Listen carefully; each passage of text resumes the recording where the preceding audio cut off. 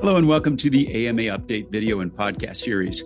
Today I'm joined by our AMA president, Dr. Jack Resnick Jr., to discuss the AMA's achievements in 2022 and what we can look forward to in 2023. I'm Todd Unger, AMA's Chief Experience Officer in Chicago. Dr. Resnick, welcome back. Thanks, Todd. Nice to be with you again. It's been quite a year, 2022. You were inaugurated in June during our 175th anniversary of the AMA. You started your presidency with a pandemic that more than 2 years in the making is still not over. And we're closing out the year, still facing a lot of different challenges, but with some significant wins under our belt.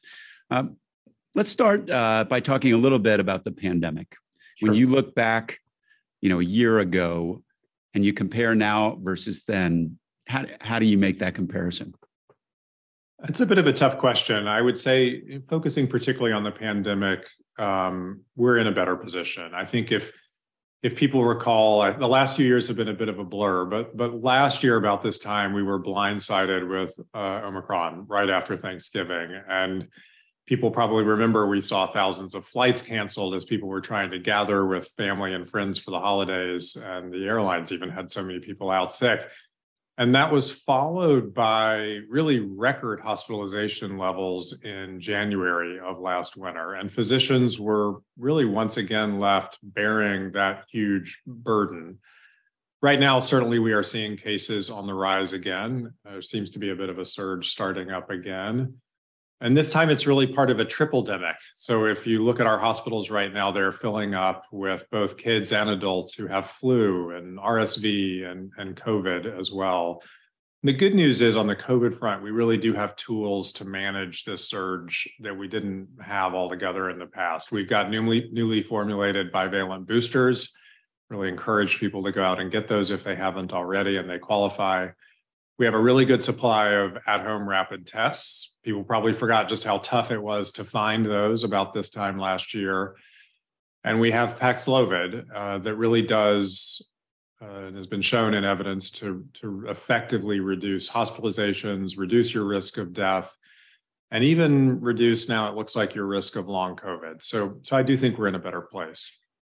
So that is definitely some positive news on the COVID front. And it's interesting because as we started to emerge into that new phase, some of those old problems, let's just say that we've been facing in healthcare that were bad before the pandemic really came roaring back. And so let's talk about some of those other ways that those problems are still causing struggles right now. Yeah, there are a number of things I'm worried about in my role as AMA president right now. And at the top of that list are just basically it's the level of burnout that I'm seeing among my physician colleagues around the country. We have data that mirror this. If you look at actual rates of symptoms of burnout, in 2020, it was 38%. And the number had actually been declining in the years approaching 2020. In 2021, that soared to 63%, and it remains high.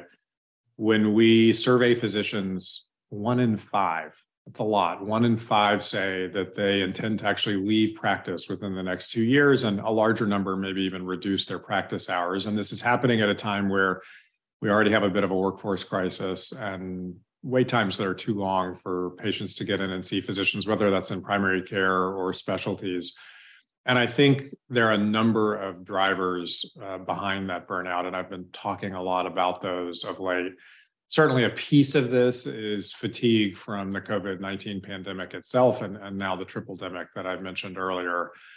When you and I last spoke just a few weeks ago, we had also talked a little bit about this unprecedented rise in disinformation and politicization of medicine. I think physicians are still really constantly facing this unprecedented disinformation. It's spreading very rapidly on social media, and it's a lot of extra energy that I think my colleagues are putting into pushing back against that anti-science aggression.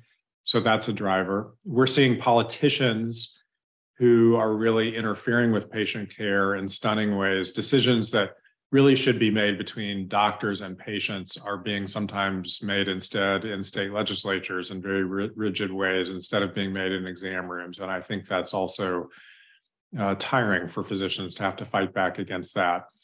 And at the same time, there are just a lot of obstacles that make the work that we do as physicians every day more difficult than it has to be. And that's wearing on people. Physicians are out there developing great treatment plans with patients for their problems, only to find out that the medications they've prescribed or the tests they've ordered require what's called prior authorization, where an insurance company sends the doctor out on this fool's errand of filling out form after form and fax after fax, and sometimes telephone calls to actually get those things approved.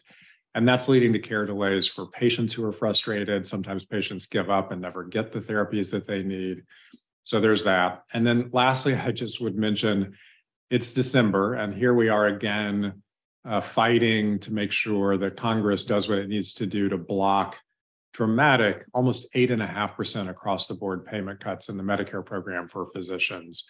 And those would go into effect in January if Congress doesn't act. I just got back from DC arguing to lawmakers about why this just would be a terrible time to implement cuts in the midst of all these other things that are going on. So I think there are a lot of factors driving burnout, and that's really what is getting a lot of my attention right now. The headline that I caught from your recent visit was really interesting. I think you said something to the effect of, "We're not here to negotiate." Can you talk a little bit about what that meant?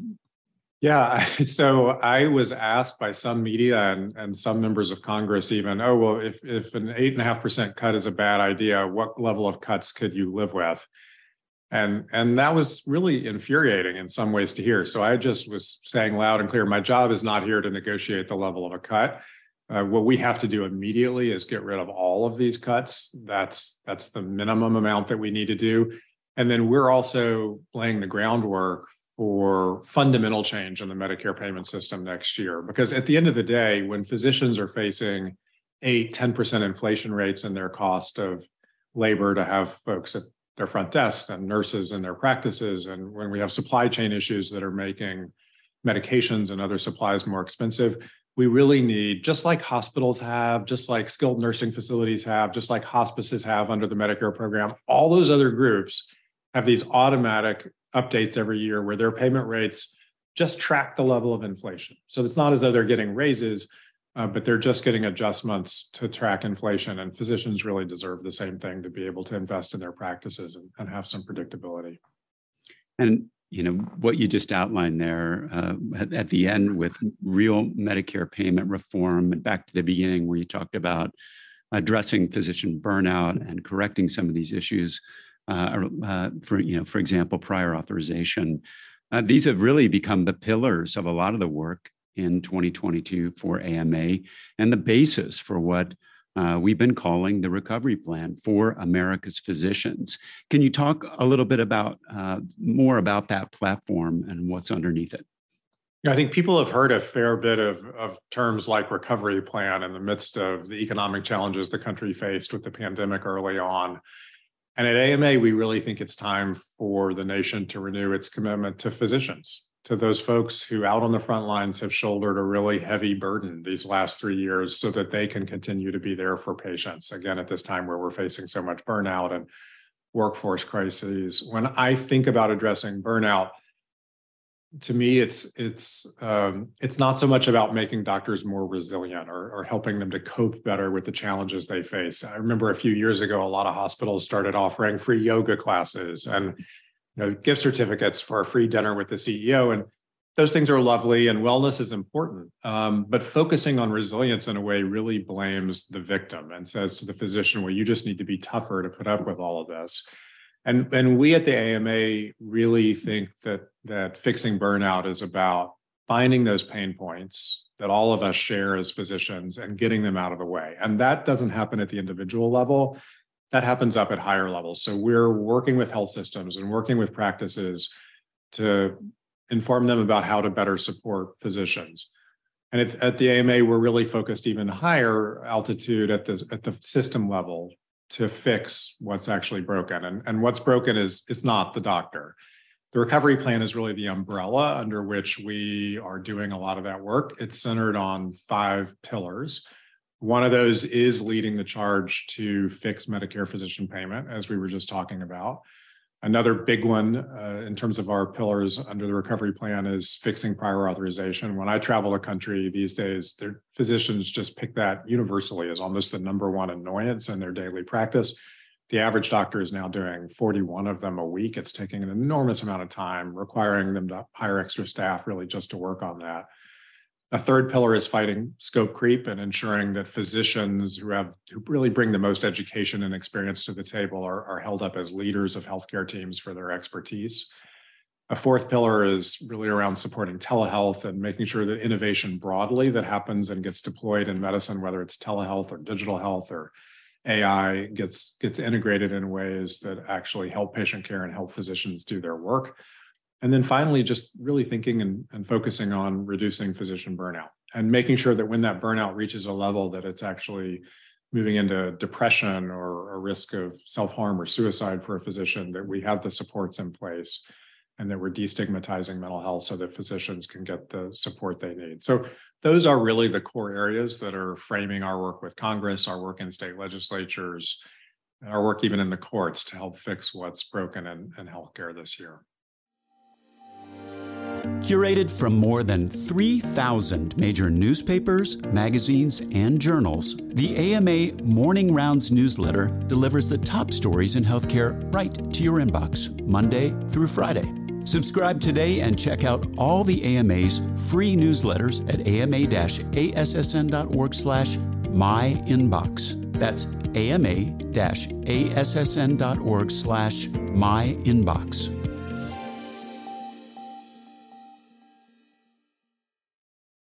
And those are tough problems, but despite the fact that there is, certainly long-term work that has to be done, in this past year, there has been progress. Do you have any kind of top highlights that you want to share? Well, I'll feel better when I can come back to you and say we've had a big win on avoiding these devastating Medicare cuts. So that's a victory I would like to be able to declare in the near future. We're not there yet. But as I mentioned, we're putting enormous focus on being really clear to members of Congress. We've gotten a lot of media coverage around that, which I think has been a success. And I feel like we have laid the groundwork for that more meaningful reform that we talked about, where physicians really deserve a stable payment system. We developed a series of principles around which we're thinking about what that stable payment system looks like. And one win has been that we've got 120 other state medical associations, national specialty societies, other healthcare groups that have all signed on to those principles. So we're all really rowing in the same direction and giving Congress a very unified message about what needs to happen. On the prior auth front, actually, I feel like momentum is shifting, and we have multiple bills that we've gotten across finish lines in state legislatures around the country to start to right-size prior authorization. In Congress, we actually passed in the House the Improving Seniors Timely Access to Care Act in September. We still have to get that across the finish line in the Senate, and that would ease some of the prior auth burdens that patients and physicians are facing in the Medicare Advantage program.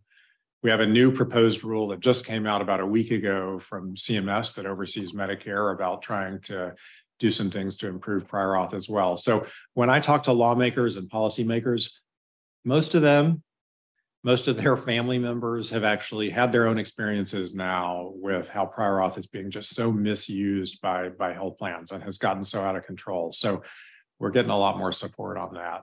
On scope, we've achieved more than, I think, 35 state-level victories in partnership with state medical associations, again, and specialty societies.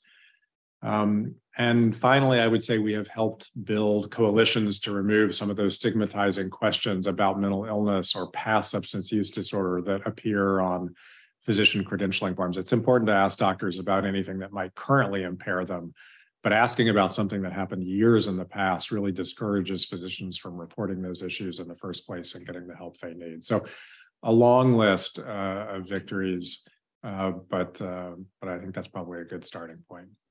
Well, one, of course, big shift as you became president, of course, be able to travel again, and you're certainly taking advantage of that. You're out there testifying before Congress. You're writing a lot of opinion pieces. When you go out and you talk to legislators, what is going through your mind about what you're trying to convince them? Are they aware of, kind of these problems that we're experiencing, say, with Medicare? It has been fun to be back out on the road again. Before I get to the congressional issues, I would say one of the most fun parts of this job is actually getting to be in different parts of the country and hear from physicians and patients about the problems, some of which are shared from place to place, but being in Mississippi one day and New Mexico later and California a bit later, there are very unique and different problems in rural and urban areas around the country. And so learning from physicians that I meet is a really great part of the job. And then, I get to take those stories that my colleagues share with me to Congress. I did just get back from some time on the Hill last week talking with members in Congress and doing some media interviews and drawing attention to these devastating Medicare cuts that we're facing.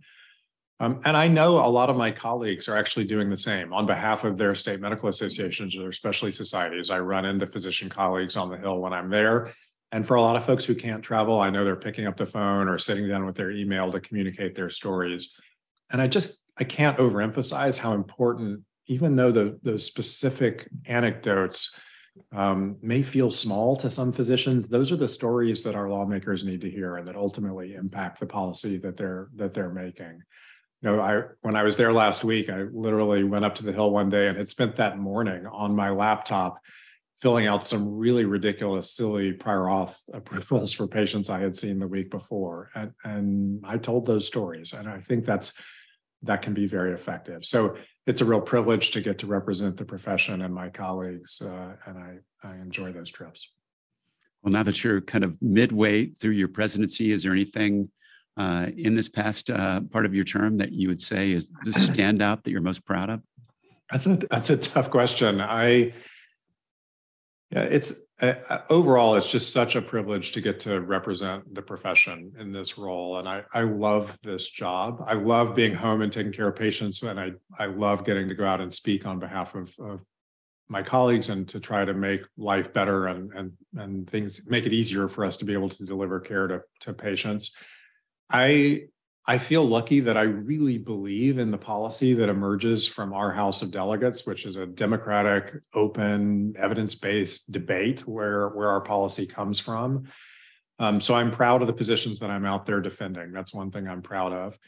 And I'm also proud of physicians as I look around the country. And again, people just have run towards the fire. They put their lives on the line during this pandemic. Continue to do so with the triple-demic that we're experiencing now. My colleagues are out there defending science, defending evidence in the face of all the disinformation we've seen these last couple of years. They're out there standing up against government interference in healthcare, especially as we've seen states try to legislate what doctors and patients can and can't do together. And they're out there advancing health equity and taking care of patients every day, taking care of their communities. So I do have a tremendous amount of pride in the people that I get to represent. Medicine doesn't stand still, and neither do we. AMA members don't just keep up with medicine, they shape its future. Help move medicine, join the movement. Visit ama-assn.org/movingmedicine. So if you were to project yourself a year in advance, what do you hope the conversation is that we're having at the end of 2023? Well, I hope we're celebrating some big wins, fixing some of those problems that we've spoken about today so that we can actually spend some of our time and bandwidth moving on to innovating. And we're still doing that in the background. We can walk and chew gum at the same time. But I think if we were able to achieve that stable Medicare payment system that we're seeking so that it has predictable and inflation-based annual positive updates, and we get rid of those silly budget neutrality rules that punish physicians for things that are beyond their control, if we have right-sized prior authorization so physicians have more time in their day to actually spend taking care of patients and doing the work that drew them to medicine in the first place, if we have some wins in the courts, or if we convince some states that it doesn't really make sense and that it's quite dangerous for patients to be legislating what doctors can and can't do, that would be a big victory. And then we can move the conversation on to where can we take medicine in the future? How do we do innovation right? How do we make sure digital health and augmented intelligence are implemented in ways that actually help patients? How do we address health inequities so that your zip code or your race don't end up affecting your health outcomes as much as they unfortunately do now? There's so much potential. If we can get some of these crises that our healthcare system in some ways has created itself out of the way, so we can move from a place of recovery at this phase of the pandemic to really a place of rebuilding so that physicians, again, can get back to the work of taking great care of patients. that's where I'd love to be next year. That sounds like a good plan. Dr. Resnick, thanks so much for being here, for all your work on behalf of physicians and their patients. Gotten a lot done in 2023 and a very full plate for 2022 and a very full plate for 2023. I urge everybody out there to check out all of the details around the AMA Recovery Plan for America's Physicians. You can find that at ama-assn.org/recovery. Thanks so much for joining us today, and everybody, please take care.